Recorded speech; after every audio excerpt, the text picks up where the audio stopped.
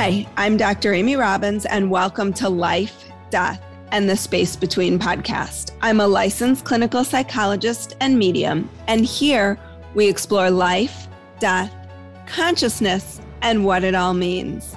Today I have Michelle Neff Hernandez on the show. Michelle is the author of Different After You and a 2021 CNN hero, a gifted speaker and committed advocate for the widowed and bereaved. Her creation of Camp Widow and Soaring Spirits has brought her international acclaim. Michelle regularly speaks to first responders, hospital workers, religious congregations, and diverse community organizations. She lives in Southern California. Welcome, Michelle.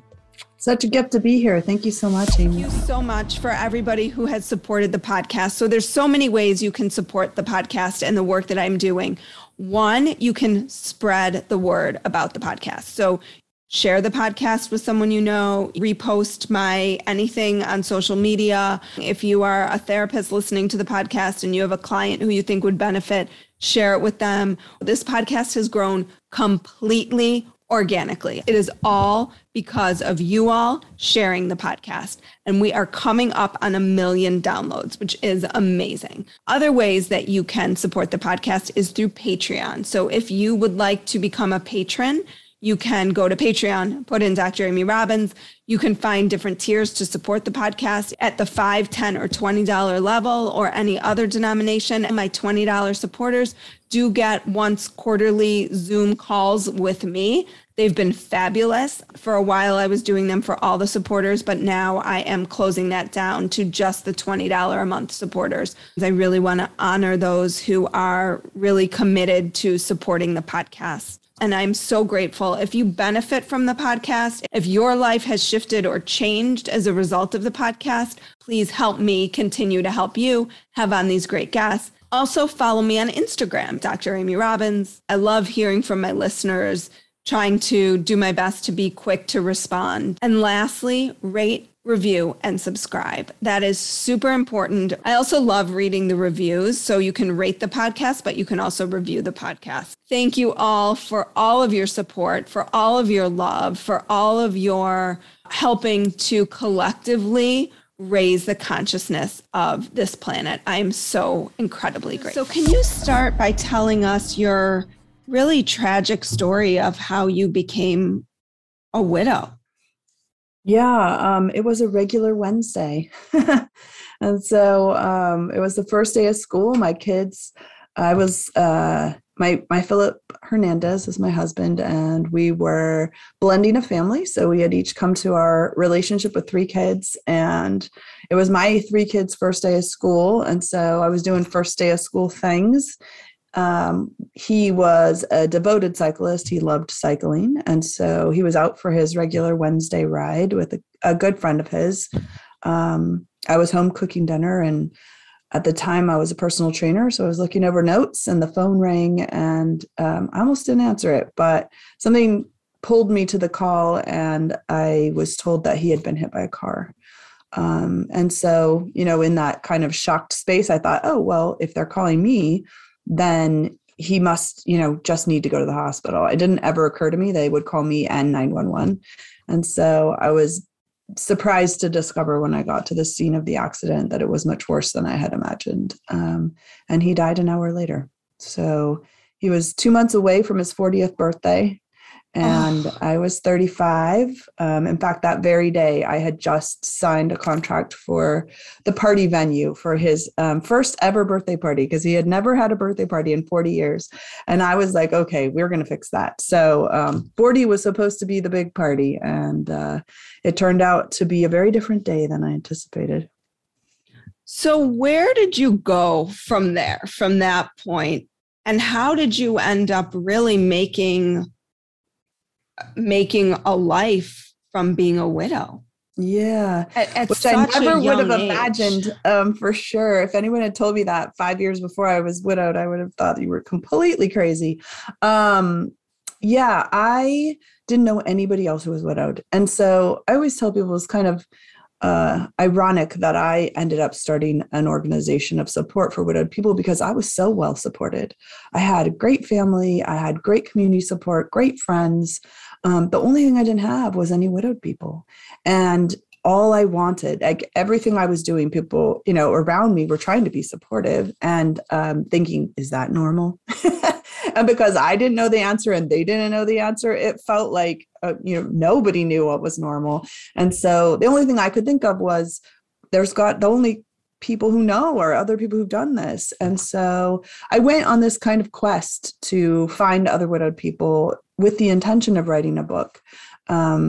This was 16 years ago now. So I thought I was going to write a book about other people's answers to some practical questions that I came up with 50 of them. Here I come with my little recorder into people's homes. Anybody who would say, yes, I'm widowed and I will talk to you. I went, which ended up taking me all over the country in this really weird kind of pattern. And at the end of it all, I realized that the thing that mattered most to me was that every time I sat down with another widowed person, I felt understood in a way that I didn't anywhere else in my life. And that understanding also led to a hopefulness that had been absent for me because nobody knew how to recover from this. And so it led to the kind of next step for me was, how do I offer this opportunity to other widowed people? Because really what it occurred to me was just that we need each other. And if I could somehow set up something where people could come together, mind you, I had no idea what I was doing. I'd never run a nonprofit. It wasn't even a fully formed idea. I didn't think I'd run a nonprofit. I thought I would write a book. And now you did both. Yeah, which is funny because I had long ago given up on the book. I had decided in my mind that it was always supposed to be the community, and the book idea was just a way to get there. And had really kind of walked away from the book idea at all, thinking I did not have time to both write a book and promote a book and run the organization, do all those things. But was convinced otherwise by another widowed friend, a wonderful woman, Christine Carlson, who's the widow of Dr. Richard Carlson. You're probably familiar with the Don't Sweat the Small Stuff series. Oh, sure. Yeah. So she and I had a conversation about it. And she said, if you can write for 1 hour a day, you can get this done. And I just thought, I don't know. But the other thing that's really wonderful is that transformation if it were not for that initial goal, Soaring Spirits wouldn't exist, because it was the finding of other people that led to the understanding that the community was the really important part. And then, in the full circleness of life, the synchronicity was that in building the community, I also built a platform from which I could then convince someone to publish a book. Mm-hmm. And so, it ended up that one needed the other, and actually they both needed each other in ways that I couldn't see at that time. So here we are on the other side of that. And Soaring Spirits International is the organization I founded in order to allow people the opportunity to come together in community around the widowed experience specifically.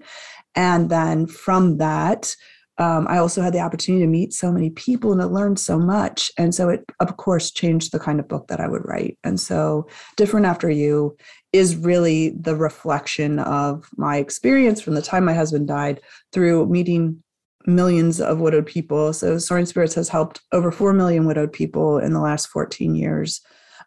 Again, never my thought. I thought I was going to start out to write a book and then go on living my life, whatever that looked like.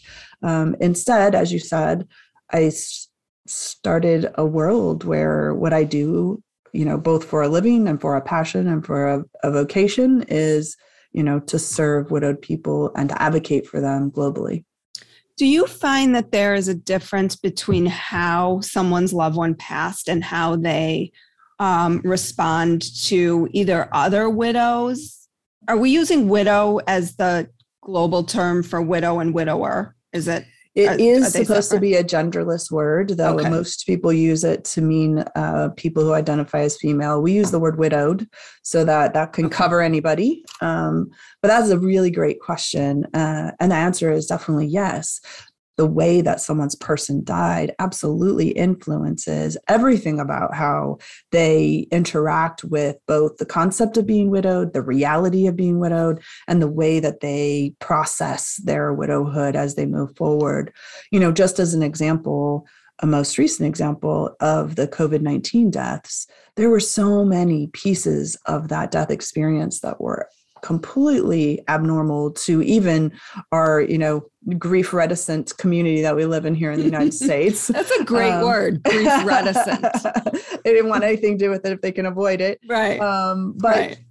But even here, right, we do have some traditions and we do have some ritual around death that were just completely unavailable to people whose loved one died by COVID. And so that was yet another evolution of the ways in which, for them, many of them didn't get to say goodbye to their person. They weren't there at the time of their death.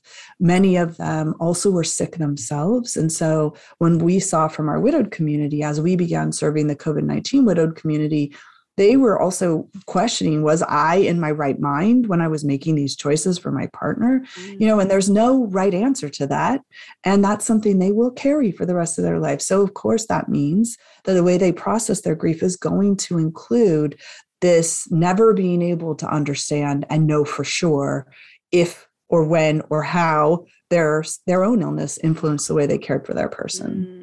And that's just one example. Suicide survivors, homicide survivors, people who loved one died of brain cancer. There are just so many different ways in which how your person died influences the way you interact with your widowhood ongoing. Mm-hmm. Can you talk about, you address this in the book, about grief brain? Yes. And I just think about as I was reading it, I was sort of chuckling to myself thinking, should we even change that term to like major lifestyle, life transition brain or major life event brain? Because I'm right there with a wonderful life event. But, thinking about all these times where our mind is just fogged. Yeah. So can you talk a little bit about? I'm so grateful, Amy, that you even brought up the idea that right now, while doing something wonderful, your brain is like complete, because really what it is, it's when our brain is when we are overwhelmed, our brain wants to protect us. So it's like, no more information in here, which means that sometimes, especially when you're grieving or processing something really traumatic, you forget things. You're suddenly unclick things that used to come to you easily. Multitasking becomes nearly impossible. You feel like you're not firing on all cylinders. And that often leads to the question, is there something wrong with me? Mm-hmm. And because we don't talk a lot about the ways that our body protects us from overload, and that really is what grief brain, trauma brain, big event pregnancy brain, right? All we of talk that, about it right? in that way. There is a physiological element to it, of course, but there's also this way of our brain protecting us from emotional overload. And especially in those early days of a grief or trauma, when you still can't believe what happened. And this happens. I also want to just mention, this is a reality for any person who has a loved one die. It isn't just for sudden deaths, because a lot of times we think it is. If somebody is preparing for a long time, of course, they're not going to be shocked. But there is still an element. One of my dear friends said it best. Her husband was dying of ALS. And she said, I knew he was dying every day for 4 years, but I didn't think it was going to be today. Mm-hmm. Or I didn't think it was going to be this minute. I thought I had 5 more minutes. And so I love that element of bringing to our understanding the reality that we kind of make assumptions about how people, of course, a sudden death would be shocking, but sometimes a long expected death is also shocking. And then what our body does is says, okay, we need a break from everything else because this is too big for me to process. And that the huge understanding that this person who has been woven into the fabric of your life is no longer going to be physically present. It's a really big thing to try to understand. And your body's just telling you, okay, I don't have room for anything else. This is too big for me. Well, you said so many important things in what you just addressed. And I think a big one is, one, the process of grief. And I think that when you are outside of it, looking in, and you are not a grieving person, I think or actively grieving person, because I think we're all sort of grieving throughout our lives. Absolutely. But that you are not judging where someone else is, which comes up often. Like, why are they not, they seem to be living their life, or I saw them out at the grocery store or whatever, and they seemed fine. It's like, what you said about the brain can only process maybe small bits at a time, which is why it can take so long. And sometimes there's this new DSM diagnosis that I'm, I can't, it's not coming to my mind. Am I allowed right to now. say that? That's how I feel about it. Right. That's how I feel about it. That there's like a circumscribed time, and then hurry on. Well, and I think I think that the intention is to talk about what is active grieving, right? That's a great way to look at it. What is active grieving? How long am I actively grieving, and when? And over my lifetime, I will be grieving. But what I like to tell people is the thing about grief is that there are secondary losses that are not a part of the primary experience, that there is no way for us to even begin to understand until they come to us. And so in the book, I talk about holding my late husband's grandchild. It's like, how would I ever have been able to anticipate what that would feel like, 8 years after he's dead? And when people are long past me, they think I'm grieving. Like, oh yeah, I was remarried. So of course I was done grieving in everybody else's mind. Here I am holding his baby, crying, thinking he should be alive for this. This should not be me. This should be him. And so being able to bring, and that's one of the things I think when we allow people to speak about their grief, instead of assuming that there's something wrong with them, we begin to better understand that there are long-term effects to the death of someone we love, which means that then when we face that ourselves, we now have a different understanding and a different expectation for ourselves, because therein lies the trouble for me. And one of the main points of the book is that we don't want to be changed by grief. We want to pretend like it did not happen in a way that has significantly altered us. And we set ourselves up to say, if I can just be normal, like I was yesterday, then I can survive this grief and I can call it successful. Well, the truth is we are changed by every single thing that happens to us in our lives. It's just that when it's a really traumatic, difficult thing, somehow we've set ourselves up for this understanding that we can't be changed. And so I always tell people we're swimming against the tide because we are being changed. And so all we're doing is spending energy trying to get back to a place that's impossible to return to. When if instead we can give each other the grace and the gift of allowing grief to change us and just learning who this new person is with these new understandings. Sure, they may look a lot like the other person, but there are some critical things that are known that weren't known before. And that makes it impossible to go back to an exact replica of where we used to be. Well, and,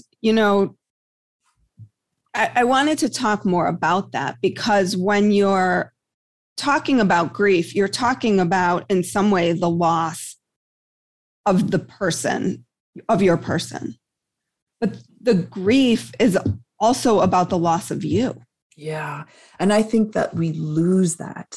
And actually, like, you can be both surprised by it. Like, if anybody had told me that before my husband died, I was going to wonder who I was after he died, I would not have believed them, because we had very distinct lives and of course, and we chose each other and we chose to blend, but I didn't think that my sense of self was tied to my marital status. And what I discovered instead was it wasn't just marital status. It was about, who is Michelle in the world where Phil exists? And then I have to ask my question, who is Michelle in the world where Phil is not physically present? He is no longer a part of her daily life. What does that look like?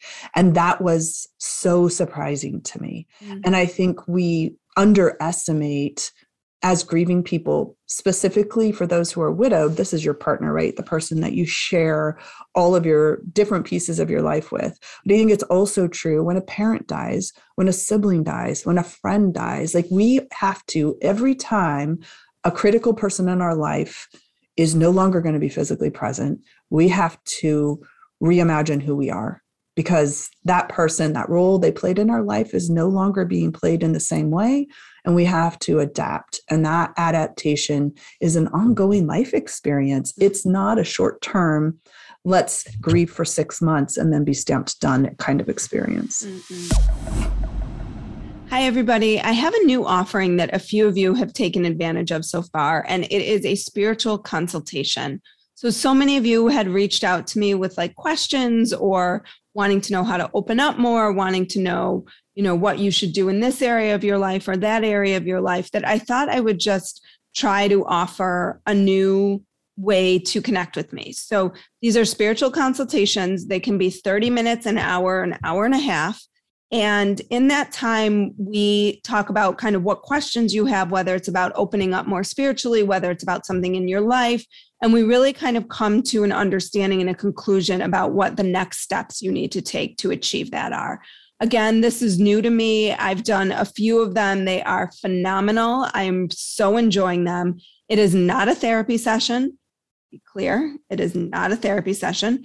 It is not a medium reading. It is somewhere in between. So it is using, we incorporate meditation and intuition and manifestation and intention and all of this in like a very brief period of time, but it has been extremely powerful. And the people that I believe that have done it have walked away feeling like they really had something tangible that they could carry with them and help them move their life forward. So if this is something you're interested in, please reach out to me. I don't have a lot of spots for them, so I'm only doing maybe 1 or 2 a month, but really keeping a wait list for those who are interested. So you can find that on my website if you want to, dramyrobbins.com, and you can go on there and click on spiritual consultation, and I will get you scheduled. It might be a month or 2 out, but I am trying to get everybody who's interested in. So go ahead and check that out. If you have any questions, just email me about it through the website as well. How can those of us who are not widowed be supports to those who are? Like, what is the best way to be? Is there a best way? I don't even know. Yeah, I think that the thing is being willing to get to know the new person. Because here's what I hear a lot of times from widowed people. My family and friends just want me to go back to how I used to be. They want to know when I'm going to be that person again. That was actually the critical question that came to me. That was the cause of the workshop, which became this book. Because a widowed person said to me with like tears just flowing down her face, when can I tell my family I'm going to be myself again? And I remember thinking, just as I'm about to say the words, like, I'm so sorry to have to tell you this, but it's never, that's the answer. You are never going to be that version of yourself. But if your friends and family are willing to get to know this new person, I am going to bet that they are going to be equally enamored with you, and potentially even more so because of what you lived, because of what you now know, because of the perspective you're bringing. Doesn't mean that you're always going to be sad and not able to be the funny person you used to be. No, but you need time to come back to that or to rediscover what that looks like for your new person. You probably have a different flavor to your jokes. You have a different side that includes lightheartedness that has a bittersweetness to it. Mm-hmm. And I think that that's the trouble, is that when the people around a widowed person are like, okay, I'm hoping that pretty soon fill in the blank person is going to be more familiar to me.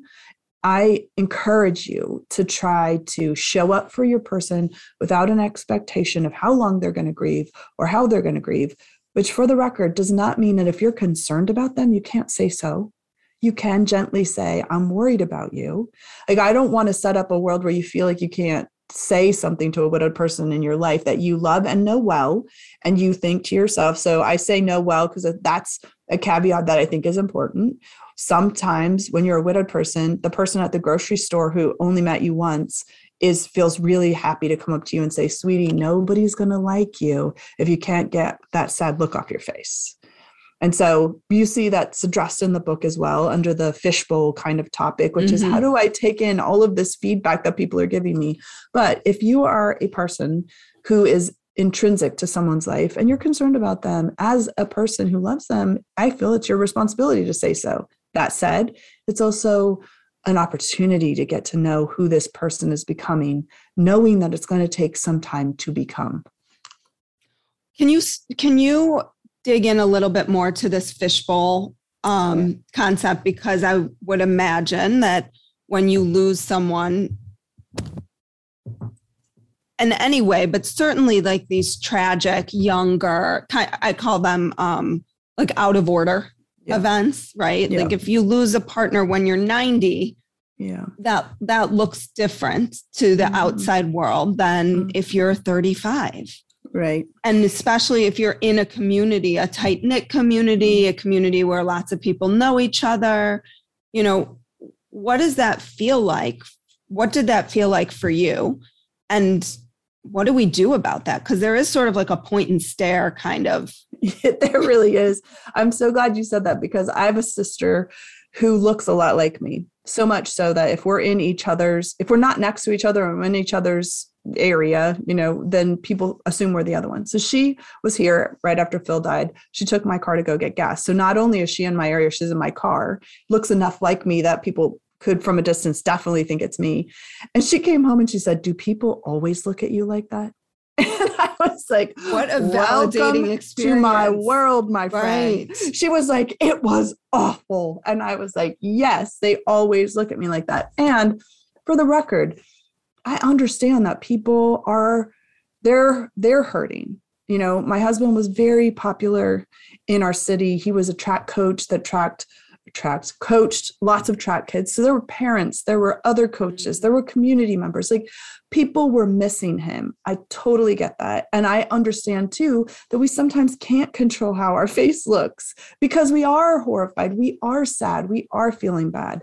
So, but what that creates, what I like to tell people is that creates a bubble where I exist in the space where everyone's just looking at me.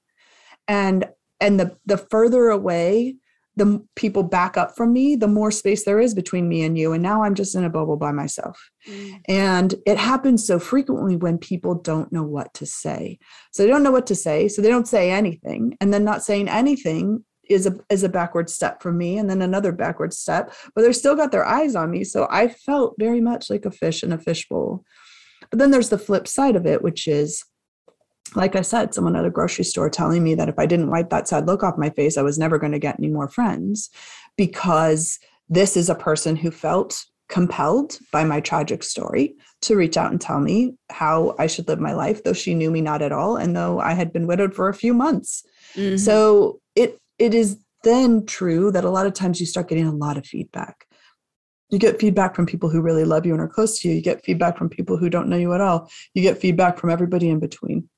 And what happened for me was that I got to a place where you just sort of open the doors. Like you feel so alone. It's like, okay, everyone come in. Now suddenly it's like a cacophony of like all of this language going on. You're like, okay, too much, everybody out. And now here I am alone. And so it's like, okay, there's got to be a balance between having too much feedback and having no feedback at all. Because in order, there are people who love and care about us. And in a widowed situation specifically, the person you would usually bounce things off of, right? Your sounding board is no longer available. So now what? If I kick everybody out of my life, I have no sounding board, and it's me, myself, and I making all the decisions. And so the fishbowl process is a way of helping you filter feedback based on who the person is that's giving the feedback and what their relationship is with you, so that you don't push away feedback that is valuable, because sometimes we need our friends to say, hey, this coping technique is making me worried for you, and here's why. And maybe it's a coping technique I need and I'm not giving it up, but it is my job to consider it because you are a person who loves me and in every other circumstance is helping me. I need to at least consider what you say. So it helped me to kind of find a way of saying, okay, here's the people who should have your ear. Here's the people who might need your, maybe they may have some good things to say. And here's the people who you should forget all about, like the lady in the grocery store. Why did I even put her in? Because so often it's a flippant remark from someone who doesn't know us, who can totally steer us off course and make us doubt ourselves, make us doubt our decisions, make us doubt who we are, because one person said something horrible that doesn't even know us. And we spend an over amount of time being concerned about that. And then when your sister or your best friend says something to you, you're like, yeah. I don't spend any time thinking about that. And the reverse should be true. I should not spend any time thinking about what someone says that doesn't know me, but I should seriously consider what someone says who does know and love me. What do you think for you was the key in being able to move forward from this and not be defined by what happened to you? Integration. And when I say integration, what I mean is that allowing this experience with Phil and his death, his life, his death, his love, our life we live together, to have a place in my current life. Because I think that we make a mistake, especially in the United States and, these first world countries. God, we are so bad with death. We're so bad. We're so bad. But we make the mistake of thinking that if someone's still talking about their person, there's something wrong with them. Oh, you're not over it. You're never going to get over it. It's not an over it kind of thing. And that's the difference. When you integrate, it means you take it into yourself and you make it a part of who you are. And so that means that every life I build forward from this point forward includes Phil, because how could it not? He was a pivotal part of my life. My life was wrapped around his for the brief 5 years that we had together. If you consider someone else who's widowed, and we mentioned someone who'd been widowed a long time and their person died, imagine your life being wrapped around someone else's for 70 years. Like, who are you after that person dies? And if someone were to say to you now, don't talk about that, what would you talk about? Mm-hmm. It was your whole life. And so integration allows, and I like to point out, the book, though it is foundationally based on my widowed experience as the trauma that I experienced, it's written for anyone who's experienced any kind of trauma, because a lot of times we, as the U.S. society wants us not to let traumatic and horrible things have a place at the table. We're supposed to get rid of them. And yet, what do we most learn from? Right? We learn so much about ourselves and about the world and about how we process from traumatic events that if we don't give them a place at the table, the next traumatic event, because there is another one coming, we are human beings. It's not that easy to be human, turns out, but we get the opportunity, right? We're going to need those tools and resources. And that has been a pivotal part of my personal healing and knowing, and what we offer to other widowed people as they come through the Soaring Spirits programs is a space where you don't have to get over it. Instead, you make it a part of your life. Being widowed is a part of my life. I'm also remarried. Being married is a part of my life. Being a mother is a part of my life. Being a sister is a part of my life. All of these other things, there is a natural place at the table for, but for some reason, as U.S. grievers, we're not allowed to have grief be a part of our life experience. And yet, as you said earlier, we're all grieving at some level. We're all grieving something at some point, at any given day and that's just a part of being human. Well, and you talk about the broken vase, and I actually heard this concept years ago. I was at a conference about, it was, the speaker was talking about a couple, and when the couple has an affair, that you basically, it's like you threw a plate at the wall and the plate broke, and you can glue the plate back together, but you'll always see the cracks in it. Mm-hmm. And I love that. I've used that analogy in my work, and I love it for what you're talking about. Is the cracks are always there. You will always feel the loss of that person. Mm-hmm.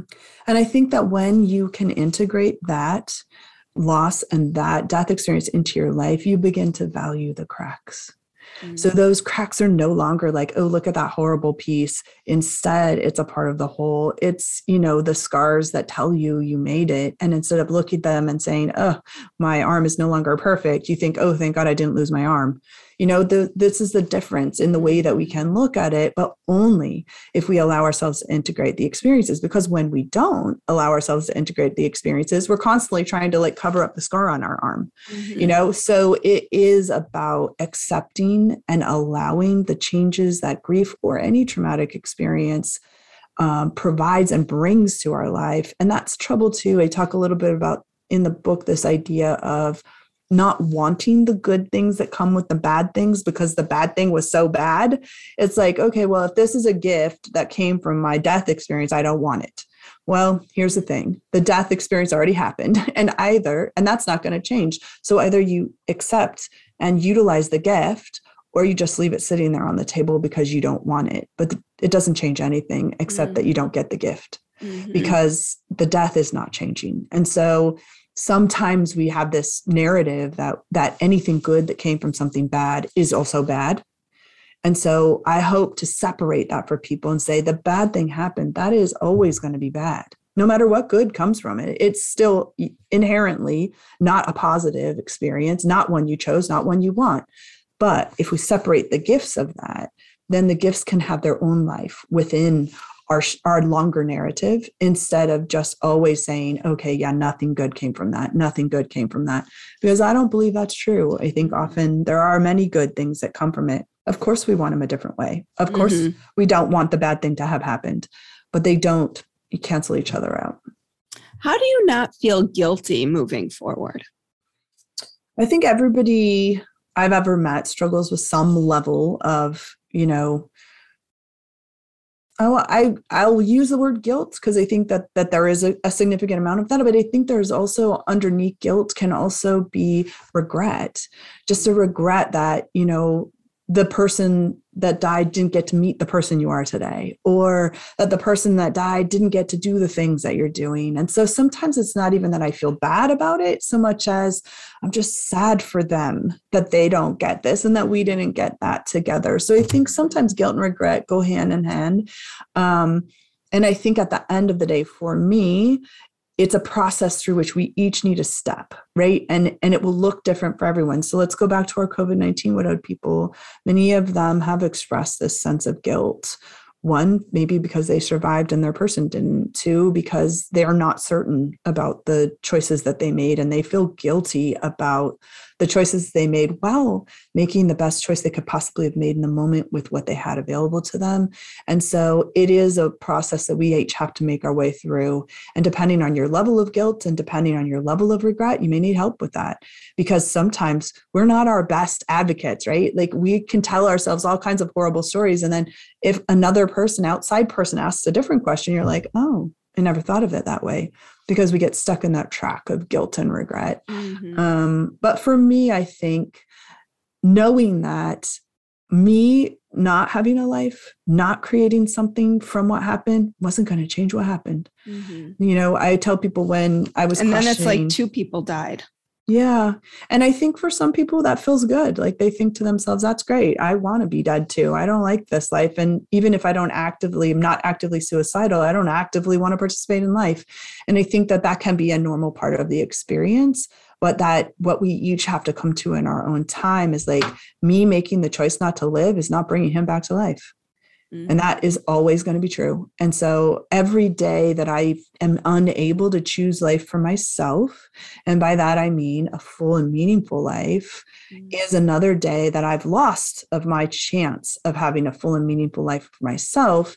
And sometimes that's just a part of the deal. Sometimes I need those lost days. It's kind of like a snow day or a rain day. Here in California, if it rains, everybody has to stay home because we can't drive in the rain. But it is an interesting, process for each person. And I think it's so unique depending on how guilty you feel, what kind of regret you have, what you need. But I just continue to point out that me not living didn't bring him back to life. And that just meant that I was the only one being robbed. He's certainly not being robbed. It's just me and the people around me who will benefit from me engaging and being an active part of a life. A couple of times you said non-physical body or in a physical body. Yeah. What do you believe happens when we die? I believe that we have the opportunity to have an ongoing connection with people who have died. And that looks different for everyone based on their belief system and also in part, sometimes their willingness, I count myself in that category from the standpoint of I talk to Phil all the time. My dad recently died. I talk to my dad all the time. Like I feel like we are less if we do not allow the people who have died to continue to be a part of our lives, and that we can access their voices in a bunch of different ways based on our personal beliefs and our comfort level. For me, it has been a continual conversation. I never stop talking to him. Sometimes out loud, sometimes in my head, sometimes I hear his voice, in a moment where I know he would think this was funny or this was a hard thing or, just looking for a continued connection. And I have to say that I think that's one of the ways that we can support ourselves as we grieve. And that my definition of an ongoing connection with our person is super broad. And that could be anything from writing them a letter to continuing to have pictures out, just not trying to cut them off of our lives and act as if they did not exist or that they don't still influence us, because everybody we love influences us, whether or they're alive or dead. And being able to allow that and find ways that work for you, that are comfortable for you to continue that connection with your loved one is one of the best ways I know to integrate the loss into your life. They're not physically present, which means they're not coming in the door. They're not going to come to the graduation. They're not here to wish you a happy Mother's Day or for you to wish them a happy Mother's Day. But you do have the opportunity to continue to maintain a connection with them. And in doing so, not have lost them entirely. Wow, this was a great interview. If people are interested in learning more about you and your work, can you tell us exactly where we can find you? Yeah, I would love to share for anybody who is a widowed person and looking for support. You can find Soaring Spirits International at soaringspirits.org. All things program related and how we build communities for widowed people and research-based programs to support people as they build a new life can be found there. And then if you want to interact about the book or talk to me about a different type of experience, another kind of traumatic experience that you feel the book can be a support to you, you can find my website, michelleneffhernandez.com. And my mom liked the French spelling of Michelle, so it only has one L. Well, thank you, Michelle, so much for your time today. The book is Different After You. It is a wonderful guide. It's an easy read. It's a quick read. So I highly recommend it. So thank you so much, Michelle. Oh, it's a joy. Thank you so much, Amy. Thanks so much. Like what you heard today and want to hear more? Wondering what comes next and what it all means? Head over to Apple Podcast, Spotify, Stitcher, Google Play, or anywhere you get your podcasts and hit subscribe. Also, if you could take a minute to rate and review my podcast, I would really appreciate it. Stay tuned as we continue to explore life, death, and the space between.